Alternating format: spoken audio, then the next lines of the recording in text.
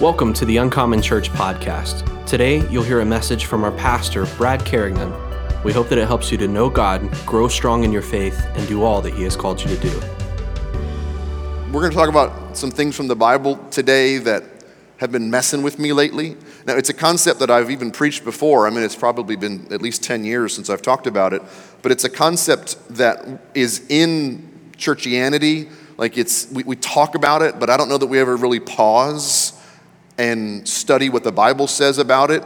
And it's one of these subjects that kind of messes with dudes a lot, because the Bible says that the followers of Jesus, all of us combined, make up the bride of Christ. That He is the groom and we are the bride, all of us. Sorry, fellas. And I think that there's a lot more to the concept of the church being the bride of Christ that we don't talk about, and we need to unpack what the Bible says about it. So I'm going to just basically read you every verse on the Bible talking about the church being the bride. But I want us to lean in. Like, I want us to really tune our ear to what the Holy Spirit is saying and allow Him to teach us and transform us and do something new and different in our lives. Now, if we're going to talk about the biblical expression that the church is the body of Christ, but also the bride of Christ, we need to put it in context of ancient Jewish marriage. Because when I talk about us being the bride of Christ, we go to 2023, American Western marriage. Well, that's not what the writers of the Bible were talking about when they wrote these scriptures and what God had put on their heart to say. Because in the ancient world, Jewish marriage had some very strict and very specific customs. First of all marriages were arranged. It was not, I fall in love with you, I think you're cute, we rubbed hands at the water cooler at work. No, it was the father would do the shidduchim, where God bless me, one father, in a lot of ways, it was meant to expand the family, to expand resources, to expand land, to expand business. And the father of the groom would be looking for a bride for his son. And he would talk to the father of the bride, and they would make an agreement, that there would be this agreement, this handshake, that they were going to have this boy and this girl marry. But you have to remember, it's the ancient world, so a dowry had to be paid. There was a bride price that the bride's family would give to the groom's family. That the bride to be given in that marriage, there had to be a price tag along with it. That was called the muhar. Number 3, this was a legal agreement. Now, we still do marriage certificates today, but it's so much more than that, because long before the wedding ever happens, the ketubah happens, where there would be a written contract between the two families that this boy and this girl were going to be married. And when the two families would come together and they would sign this marriage contract, from that moment on, they were married. But they didn't get to live together. In fact, it started the 4th step of biblical marriage, ancient Jewish marriage, which was the betrothal period. We would consider this our engagement, but I remind you, legally, they're already married. They've already signed the marriage contract. So the betrothal is when the groom returns to his father's house and prepares a place for his bride. In the ancient world, and it still happens in the Middle East today, a young man would literally build a room onto his father's house. So dad had a property, then the son would just build a room or two adjacent to his father's house. So, and then during the betrothal period, the bride would be preparing herself for the wedding. She would be studying how to be a good wife and a good mother. And then the closer the wedding got, she would be preparing herself. She would be observing, purity, of course, but there was cleansing rituals. There was, she also wanted to look good. I mean, every bride wants to look amazing on her wedding day. And she would, prepare her wedding garments to be worn on the big wedding. Now, the betrothal period was about a year. So this young couple would have to be separated for about a year. Fast forward to Jesus' time when he was born. Mary and Joseph were betrothed, but they were not yet living together. They were not yet married. They were committed to each other. They had signed the ketubah, but they had not come together in marital relations yet.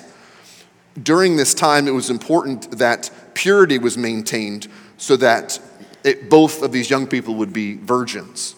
Then, after about a year, there was a wedding, the nisuin, where the groom would go fetch his bride and all of her friends and all of her family and the wedding party. And it was this great celebratory caravan from her town back to his house. And then when everybody gathered, they would have this small ceremony. They would immediately, the marriage would be consummated.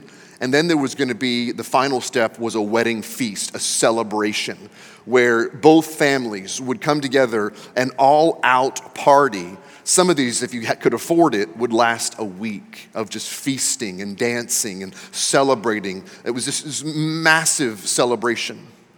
And when I study the concept from the ancient Jewish biblical picture of marriage, and that we as the church are referred to as the bride of Christ, and I look at my Bible from Genesis to Revelation, the entire story is a wedding story. Jesus is our bridegroom, and we that make up the corporate body of believers, we are his bride. Paul told the church in Corinth, he said, I am jealous for you with the jealousy of God himself, because I have promised you, Uncommon Church, to be a pure bride to one husband, to Jesus, the Messiah, the Christ.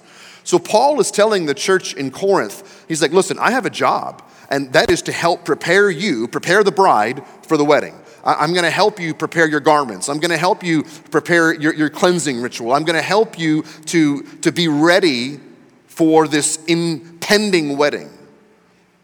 Now, before we go deeper into this, I just need to put a little pause, especially for the guys that are feeling kind of creepy, that we're referred to as the bride of Christ.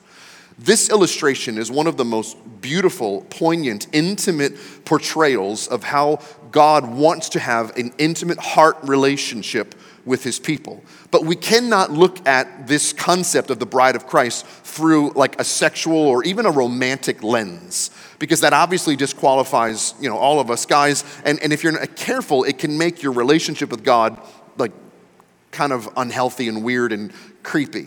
It's not a romantic thing. It's not a sexual thing. We can certainly look at the passion, the emotion, the fire that burns in our belly for Jesus. But it's not a romantic thing. It's not a romantic feeling. Now, that being said, it's not an intellectual thing either. There is a lot of passion. There is a lot of emotion in love. And there's a lot of passion and emotion in ancient Jewish marriage. The Bible just said that our God is a jealous God. He has strong feelings about you. He wants all of your love and all of your attention. He does not want you looking after other lovers. He is jealous for your attention. It's not a romantic thing. It's not an intellectual thing. It's a passion of our hearts. Let's break this thing down. So we're talking about the fact that the ancient picture of biblical Jewish marriage directly applies to us, to the body of believers. Well, marriage was created by God in Genesis chapter 2. A man would leave his father and mother and be joined together with his wife, and those two become as one. They become one flesh. Now, those of you that are wondering if you have ever had intercourse with somebody other than your spouse, you have committed yourself in marriage to them. Because in this Genesis chapter 2, they didn't have a marriage ceremony. They didn't have the 6 steps of marriage. All they had was the husband and wife coming together to become one. That's why it's so important that you do not have sex until you are married. And if you have had sex with somebody other than your spouse, you need to repent and break that covenant that you made with somebody other than your spouse. This passage from Genesis is describing the marriage, the covenant between a man and a woman. But it also describes this covenant, this passionate love that we have for God. Ephesians chapter 5, the scriptures say a man's going to leave his father and mother to be joined to his wife. The two are united into one. We just read that from Genesis. This is a great mystery, but it is an illustration of the way that Christ and the church are one. You have been invited into this mystery. You have been invited into this secret place. You have been invited into this thing that God created where in the natural world, a man and woman can become one. And in the spiritual world, when we repent of our sin and make Jesus the Lord of our lives, we are joined together with Jesus. Let's talk about the match between the two fathers. God is in heaven. Jesus, his father, was looking for a bride for his boy. And then God sees you. And he sees all of us. And he's like, you know what? They're not perfect, but I could, through my son, help make them perfect. And that this people, Uncommon Church, would be perfect for my boy. So the two fathers had to talk. And the Bible says that the devil is our father. Because our mankind, ever since Genesis chapter 3, has been given over to sin. So that there had to be a match made, but then there would be a bride price. And because of our sin, the bride price was death. That we would have to die. The bride would have to die for our sins. Because it's always the devil who wants to steal, kill, and to destroy. And by the way, if the devil has stolen something in your life, he's not satisfied with only stealing from you. He wants to come back and then kill and destroy. That's why he tries to attack your heart. That's why he tries to attack your peace. That's why he tries to attack your mind. That's why he tries to attack your body or your marriage or your children or your finances, because the devil is a jerk and will always steal, kill, and destroy. But that's who our Father is. Jesus said in John chapter 8, verse 44, you belong to your father, the devil. So God and the devil have agreed to the match and agreed to this bride price. But then God pulled remember you'd play in Uno and somebody would drop the wild card? John 3:16. God loved the world so much that he gave his one and only son, that whoever would believe in him would not perish, but instead have everlasting life. See, God the Father looked at you and thought you would be an amazing bride for his son. So he chose you. In fact, the Bible says that he first loved us. Long before we ever loved the Lord, he loved us. John 15:16. So that bride price comes from our sin. Romans chapter 6 and verse 23 says the wages of sin is death. If you have ever sinned one time, you've told one little white lie, you've ever sinned in one small way, the payment, the penalty, the price of that sin is death. But the free gift of God is eternal life that comes through Jesus Christ our Lord. So we have a match and we have a price that has been set, and that price that has been set is that somebody's going to have to die for this bride, or she dies herself. But then Jesus comes along and lives in this earth for 33 years and never sins. Jesus comes along and he decides that he will lay his life down for his bride. He will take our sin and put it on his back. So a price has been paid for you and I. In fact, Paul told the church in Corinth, he said, don't you know that you're not your own? You have been bought with a price. See, when you choose to follow Jesus, when you ask the Lord to forgive you of your sin, when you choose to follow him, he is paying a ransom for you. He is redeeming you from death and giving you the gift of eternal life. So therefore, our lives no longer belong to us. When you become a parent, your life no longer belongs to you. Your good sleep doesn't belong to you. Your money doesn't belong to you. You're driving around to soccer and ballet and your late night science projects. It doesn't belong to you because you chose to have children. Look, I didn't want kids. I just wanted to have sex. All right, that's fellas. When you choose to follow Jesus, your life no longer belongs to you. It belongs to him. We should devote ourselves to serving him and honoring him and thanking him for the price that he paid for us. At our church, we believe that every member of our church is a minister of the gospel. So therefore, we should want to serve on a team. We should want to serve in our community. We should want to go on missions and serve other people. We should want to pray. We should want to give. We should want to worship. We should want to press in for more of God's love and power and presence. We should want to read our Bibles and have it feed and nourish our soul and transform our lives. Why? Because our lives are not our own. They've been bought with a price. 1 Peter, did you not know that your life God paid a ransom for your life, and he saved you from your empty life of your ancestors. We read this last week. The ransom he paid was not gold and silver. It was the precious blood of Jesus Christ, the sinless and spotless Lamb of God. That's going to come into play here in just a minute. What's the most expensive thing that you own? What's the most expensive thing in your home? It might be a TV, diamond ring, computer, your grandma's china, whatever the most valuable thing in your life, I'll bet you treat it really well. Like, you're not going to be super careless with a diamond ring. You're not going to be super careless with a big 70-inch flat screen TV. You're not going to be taking a MacBook and just throwing it against the wall. The most valuable things in your life you treat with care because of the price that was paid for it, right? Your life was bought with the most precious thing ever on earth, and that is the precious blood of Jesus. So that's how valuable you are to God. That's how important you are to God. So you need to take special care of your life. You need to take special care of your heart. You need to take special care of your time. You need to take special care because you are valuable to God. He paid a high price for you. You matter to God. He's crazy about you. So there's a contract, a marriage contract, a ketubah, where the two families agree and they come into this legally binding contract. But it's more than a contract, it's a covenant. A covenant, see, in a contract, if you've ever gotten a cell phone payment where, you're going to be with T-Mobile or Verizon or AT&T, it's this like long 75-page document that you lie and you check the checkbox at the end that says, I read it. My stepfather actually reads every word of those. And I'm always thinking, when you get to the end of that, what are you going to do? Like, no, on page 14, paragraph 3, section 2B, I don't agree with that. Like, you're going to sign it in the end anyway, so just... But in a contract, you're trying to protect and limit your rights and responsibilities. In a covenant, you're laying down your rights and responsibilities and saying, I'm all in. I'm all in forever. So the bride and the groom are not in contract with each other. They are in covenant with one another.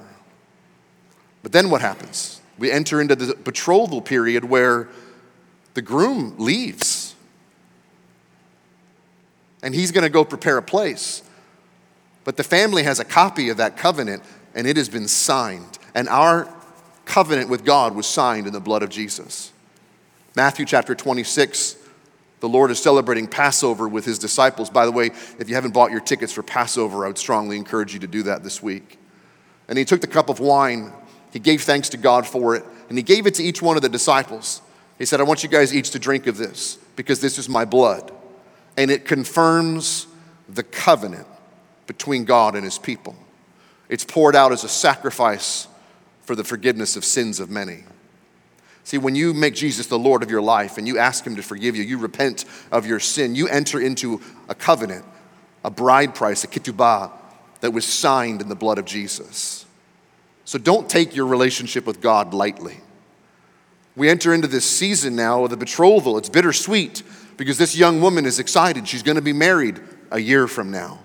She's legally married by a covenant that the families have signed and agreed on, but she has to wait. Do you know that the waiting period at bare minimum had to be 9 months? Because they had to make sure that it wasn't a baby coming. There was no shotgun weddings in the ancient Jewish world.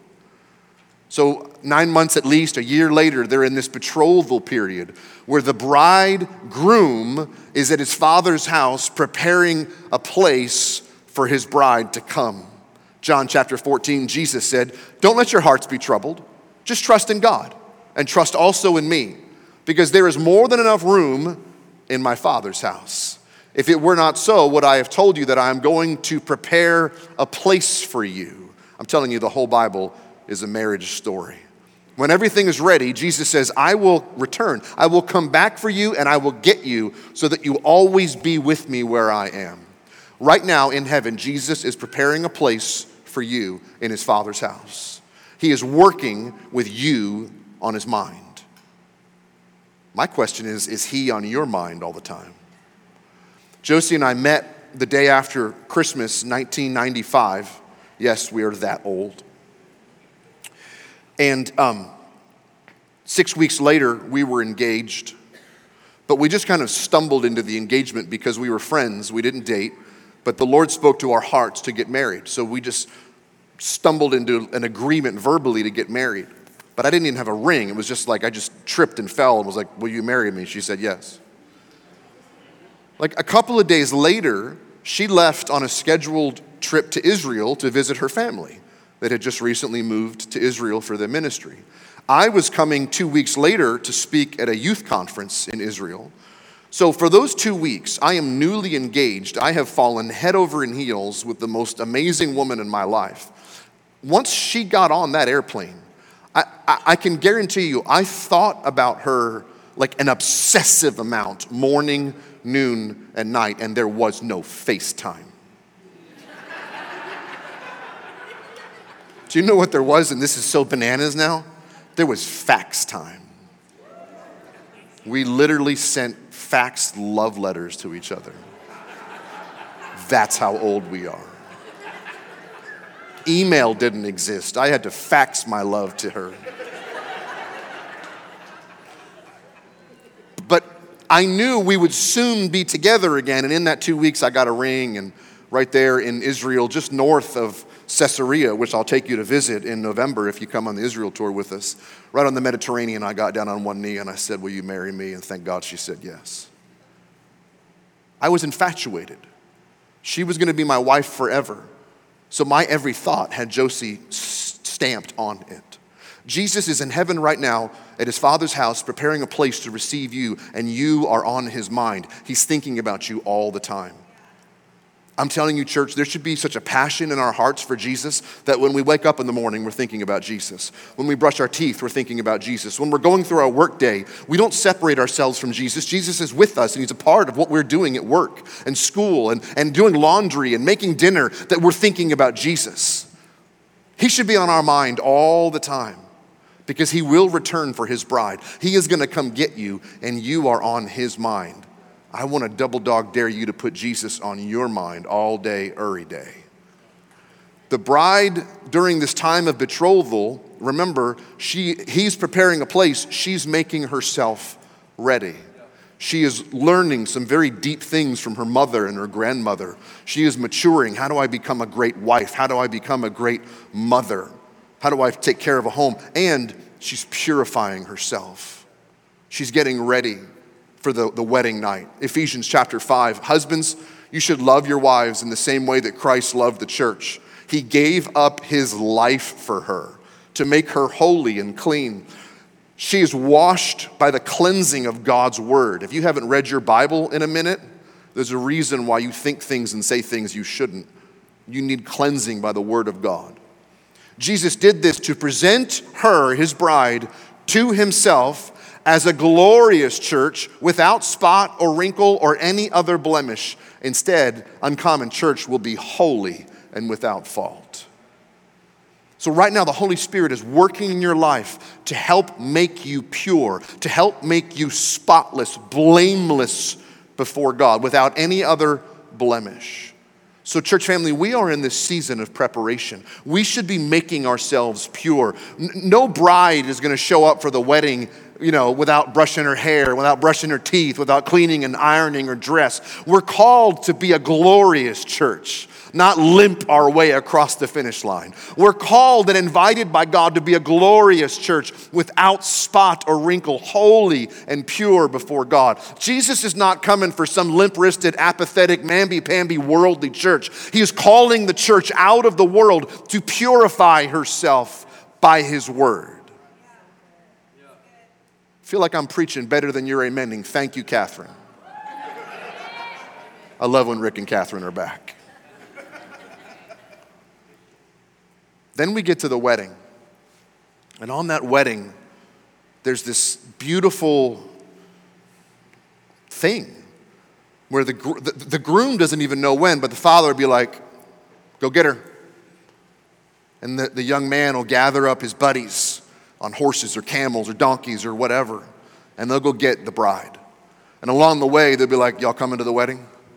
And he'll go get his bride and all of her family and all of her bridesmaids and all of her friends. But you never knew. I mean, it was the ancient world. You never knew when the groom was going to show up. You just had to live all day, every day, ready for him to show up. So every morning, the girl woke up with butterflies in her stomach. Maybe he's going to come today. Maybe today is my wedding day. I don't know. But there was this anticipation. There was this excitement. She didn't show up for worship late with her hands in her pockets. She came was so excited because she would be united with the lover of her soul. The groom would show up unannounced, and everybody would join this bridal procession. I don't have time to read it, so I'm going to give you the homework. Matthew chapter 25. Just read Matthew 25, and in there you see the story of 10 virgin girls. They were friends of the bride, waiting for the bridegroom to come. But see, the bridegroom came in the darkest part of the night, and they did not prepare enough oil in their lamps.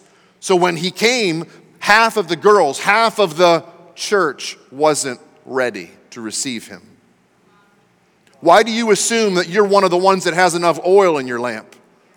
You should be constantly refilling by the Holy Spirit the oil reserves that you have in your heart, so that even in the darkest part of the night, you're shining bright for the Lord Jesus.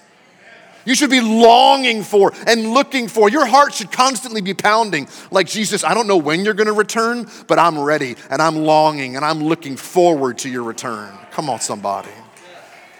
See, the funny thing is, we're not gonna know. Jesus himself said in Mark chapter 13, no one's gonna know the day or the hour. No one's gonna know when these things are gonna happen. Not the angels in heaven, not even the Son, capital S, himself knows. Only the Father knows.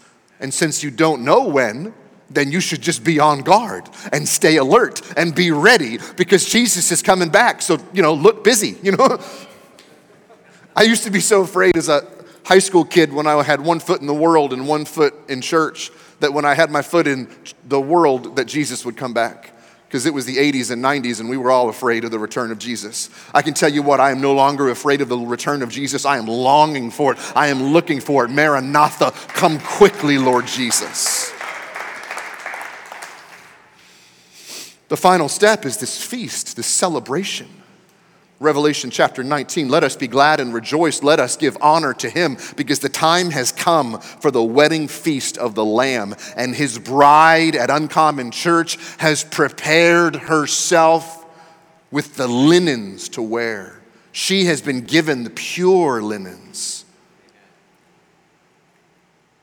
The fine linen represents the good deeds done by Uncommon Church. Church, we make our own wedding dress. We make our own wedding dress with our good deeds. Don't show up for the wedding celebration naked. Now, I want to have you examine your life. What good deeds are you doing for the Lord?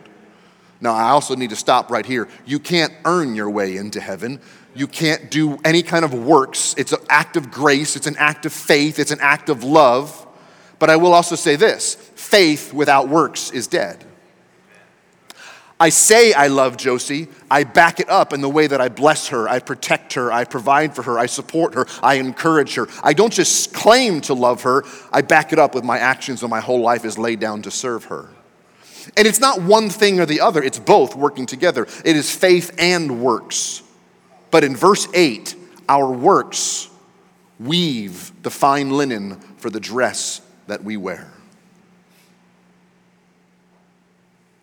Don't you want the Son to introduce you to the Father and have him be proud?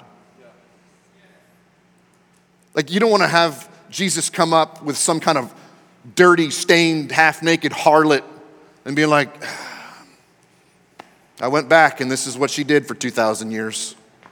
She believes Netflix over the Bible. She believes Lady Gaga more than the Holy Spirit. I don't know what happened to the bride, but she got so sinful.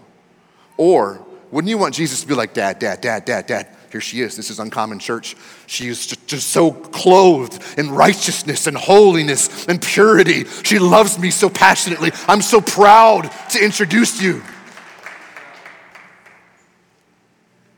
Jesus is wooing us. He's got his arms wide open and he's like, come on. I don't want religion. I want a love relationship. He's reaching out his arms and he's proposing. I know that in the ancient Jewish world, there wasn't a proposition, there wasn't a proposal. But he's like, listen, I've already paid the price. I had you on my mind at the cross that day. I've already paid to redeem you from sickness and sin and death and hell and addiction. You've been redeemed from the power of Satan. It is our job to enter into that relationship with him. Matthew chapter 11, Jesus said, it's in red letters in your Bible, come, all you that are weary, all of you that carry heavy burdens, I will give you rest. Take my yoke upon you. Let me teach you, because I am humble, I'm gentle of heart. You're going to find rest for your soul.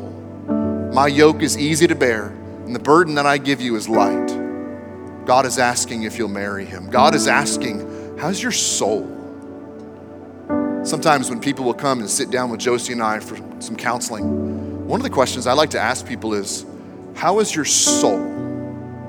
And they always lie and go, oh, it's good. I'm like, is it? How's your sleep? How's your peace? How's your finances? How's your relationships? How is your soul? And then there's usually a tear that wells up in an eye. Well, actually, how is your soul, Uncommon Church? Because the creator of the universe is offering to take the burdens that you carry and put them on his shoulder. And he says, I'm going to give you a burden that's light and easy breezy. There's joy and hope and peace in the house of the Lord. You've been invited to the wedding supper of the Lamb. Make no doubt about it. This season that we're in right now, we are to be preparing ourselves, making ourselves holy and pure. And I'm not saying you have to be good enough to be accepted by God. Jesus is the one who washes us and makes us pure. But we do have to live our lives like pure virgins, that we're not defiled by the things of this world. So get ready, get ready, get ready. Jesus is coming back. And we should be looking and longing for his return. Matthew chapter 24. You must be ready, because the Son of Man will come at an hour when you do not expect him. So the bride should be living in a continual, joyful expectation of the lover's return. He could come at any moment. He could come right now. Paul told the church in Corinth, you've got every spiritual gift you're ever going to need. Your job now is to eagerly wait for the return of the Lord Jesus Christ. He will keep you strong to the end so that you'll be free from all blame on the day when the Lord Jesus returns to collect his bride. Live every day with a longing and expectation for him to return. Hop up on your feet. I remind you that it's the Word of God that cleanses us. I can't stress enough the importance of you reading your Bible every day. 5 or 10 minutes if you're not a heavy reader. Audio Bible if you don't know how to read. If English is not your first language, you do not get extra credit for listening or reading the Bible in English. Whatever your native language is, whatever speaks to your heart the most. I'll also say this. This is not a popular concept in 2023 in the West. We as the bride have to submit ourselves to the groom. He is the head of the house. He is the head of our hearts. And we follow him. We surrender to him. We do what he asks us to do. We don't fight against him when he's asking us.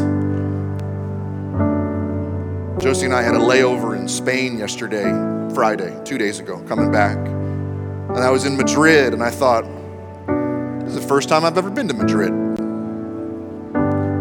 So I pulled out my little phone, and I have a list of countries that we visited and ministered in, and countries I've laid over in. And Spain was country number 46 for me. Why have I traveled around the world, logged almost 1 million miles on airplanes, preached the gospel in 40 nations? Because he asked me to. And I'm not in control of my life, he is. Why do I come to Dallas and pastor a church that failed for 5 years? It was the hardest thing we've ever done in our lives. Because he asked me to. We make less money than we could make if we worked in a job outside of the church. Because he asked me to. There's things that God asks us to do, and because our lives are not our own, we just submit to his leadership. We submit to his authority and say, I am the bride, you are the groom, you're in charge, and I'll go where you want to go, and I'll do what you want me to do. I'm not in charge of my own life, even unto death. I was in a Muslim nation a couple of months ago. I don't want to say publicly. Still have friends there. Or a pastor friend that I made, his brother is on death row for being a believer and for preaching the gospel. Some of the places I go are not safe. You're like, well, don't you care? What if you get killed? If they kill me, I go be with Jesus. It's a shortcut to the wedding supper. You know what I'm saying? Like, don't threaten me with Jesus.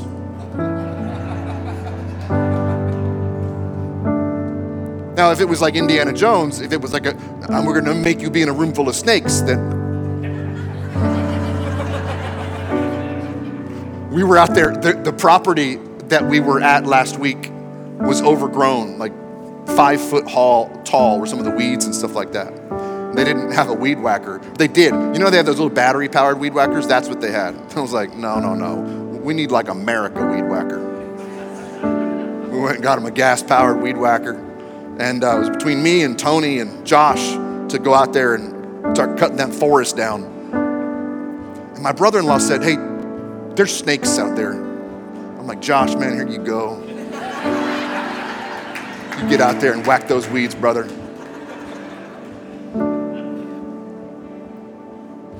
My life is not my own.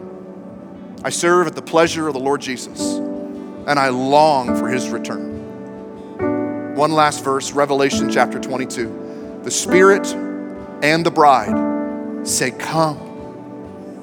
Come, Lord Jesus, come. Come in our worship service. Come in our children's ministry. Come in our teenagers on Wednesday night. Come in our men and in the men's meeting in a couple of weeks. Come Men of Iron in Lubbock next month. Come in our women's meeting in a couple of months. God, come in our altars. Come in our worship. Come in our U groups. Come, Lord Jesus. Split the sky. I took our group one night to the Mount of Olives. And we stood where Jesus ascended into heaven and where he will return one day. Come on, somebody. I love standing in the Mount of Olives whenever I'm in Jerusalem, because I just kind of look up and I just kind of picture the sky splitting open and Jesus returning with the hosts of heaven to get his bride. And I get excited. Let's pray.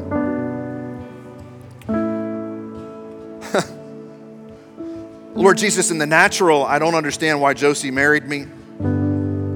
It's just a goofy looking youth pastor making $500 a month, full time. And she said yes. Came from a dysfunctional, broken family. She said yes. I had nothing to offer her but my undying love and affection.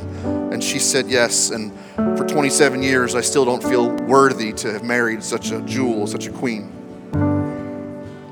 Lord, when I think about what you have done for us, that you loved us before we loved you, that even when we were in sin, you loved us. Even when we were running from you, you loved us. And you wanted to have this passionate, covenant love relationship with us. You're amazing. I honor you. And I pray that you'd help me to purify myself by washing myself in your word. That you'd help me to mature and to grow. That you'd help me to iron out the wrinkles in my dress. That you'd help me to look and remove any spot, any stain in my heart, so that I can be presented to the Father together with you as a pure and glorious bride without spot or wrinkle. Holy Spirit, search my heart.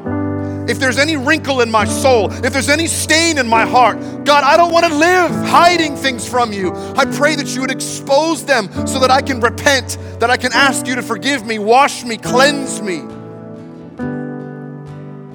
God, I don't want to just trust the ministry that I do, the works that I do, the things that I do for you, but somehow there is a connection between my faith in you and the things I do for you. And that you are helping to create a fine linen dress through the works that I do for you in love. So God, I pray for me and my house that we would lay down our lives to submit to you, to surrender to you, and to serve you all the days of our lives. With every head bowed and every eye closed, if you're here this morning and you would be honest with Jesus and say, I do not feel like I am in that covenant relationship with Jesus. I do not feel like if the sky split open and Jesus returned that I would go to heaven. I do not feel like in my heart of hearts, I know I am not a part of the bride of Christ. But your heart is pounding out of your chest because you want to repent of sin, ask Him to forgive you, and receive the Lord Jesus in your heart and commit your whole life to knowing Him, loving Him, serving Him. I can't pray it for you, but I can help you. I can lead you in a prayer of surrender to Jesus, asking Him to forgive your sin. And it might be the first time in your life you've ever prayed a prayer like this. It might be the first time in a long time because you've allowed your heart to grow cold. You've allowed your love to grow cold. And you need to fan the embers, fan the flame of love in your heart for Jesus. If you're here this morning or you're watching on YouTube and you need to get right with God, either for the first time or the first time in a long time, would you shoot your hand up real high so I can pray for you? Just shoot your hand up and say, preacher, pray for me. Lead me in that prayer. I want to get right with God today. Is there anybody here this morning? I see your hand right there. Is there anybody else? I see your hand over there. Is there anybody else? I see your hand back there. Is there anybody else? Just shoot your hand up real high. Say, preacher, pray for me. Good. All right, what about you that are watching online? 3 people raised their hand and said, man, today is my day to get right with the Lord Jesus. Right there in your living room, right there in your car, wherever you're watching this. Just, if you're feeling that, man, raise your hand between you and God and say, I want to pray this prayer and get right with the Lord today. If you believe this in your heart, I'll lead you in a prayer. Why don't you pray this out loud? Say, dear Jesus, please forgive me of my sin. I'm so sorry. I repent and I surrender my life to you. I choose to love you, to serve you, to follow you, to long for you all the days of my life. Thank you for loving me first. Thank you for the cross. Thank you for making me holy. I worship you. I honor you. Bless you, Lord Jesus. If you agree with that prayer, say amen. Hey, for the 3 of you here and whoever's online at home, I'm so proud of you. I'm so proud of you. Golly, what a great day. What a great day. All right, here's what we're going to do. A bunch of things are going to all happen at once. I'd like our prayer team to come down to the front. If you're here this morning and there's pain in your body, if there's sickness in your body, maybe there's a pain in your heart, maybe there's a struggle in your mind, maybe your soul is really not well and you don't quite know how to pray the prayer to get health in your soul. These men and women love you, want to pray for you, want to prophesy over you and speak life over you. We've got a young person that's being baptized here in a moment. If you need to come and do business with God, just come and kneel at this altar during our time of worship. And just maybe, you ever had a fight with your spouse? You should be the first one to apologize. Maybe you need to come and apologize to the Lord Jesus for some of your behavior lately. Say, Lord, I'm just so sorry for looking at porn. I'm so sorry for getting high. I'm so sorry for getting drunk. I'm so sorry for sleeping with somebody I'm not married to. I'm so sorry that I haven't cracked my Bible in a month. I'm just sorry. And I pray you'd help me to do better. Whatever that looks like for you, don't leave here the same. Don't go to church and leave the same. What's the point of that? I was going to say stop going to church, but you're welcome to keep coming. But what a waste of oxygen. What a waste of space. To go to church and not have an encounter with heaven, to leave the same way you walked in, that's stupid. That's religion. I'm so sick of that. Golly. You've come here to have an encounter with God, so have an encounter with God. When we go into worship, lift your heart, lift your voice. If you need to fall on the floor, if you need to run around the room, I don't care, but I want you to tell Him how much you love Him. I want you to lift your heart and lift your hands and lift your voice and bless His holy name because He's good. He's been good. He is good. He'll always be good. Jesus, we bless you. We worship you. We thank you. God, you're amazing.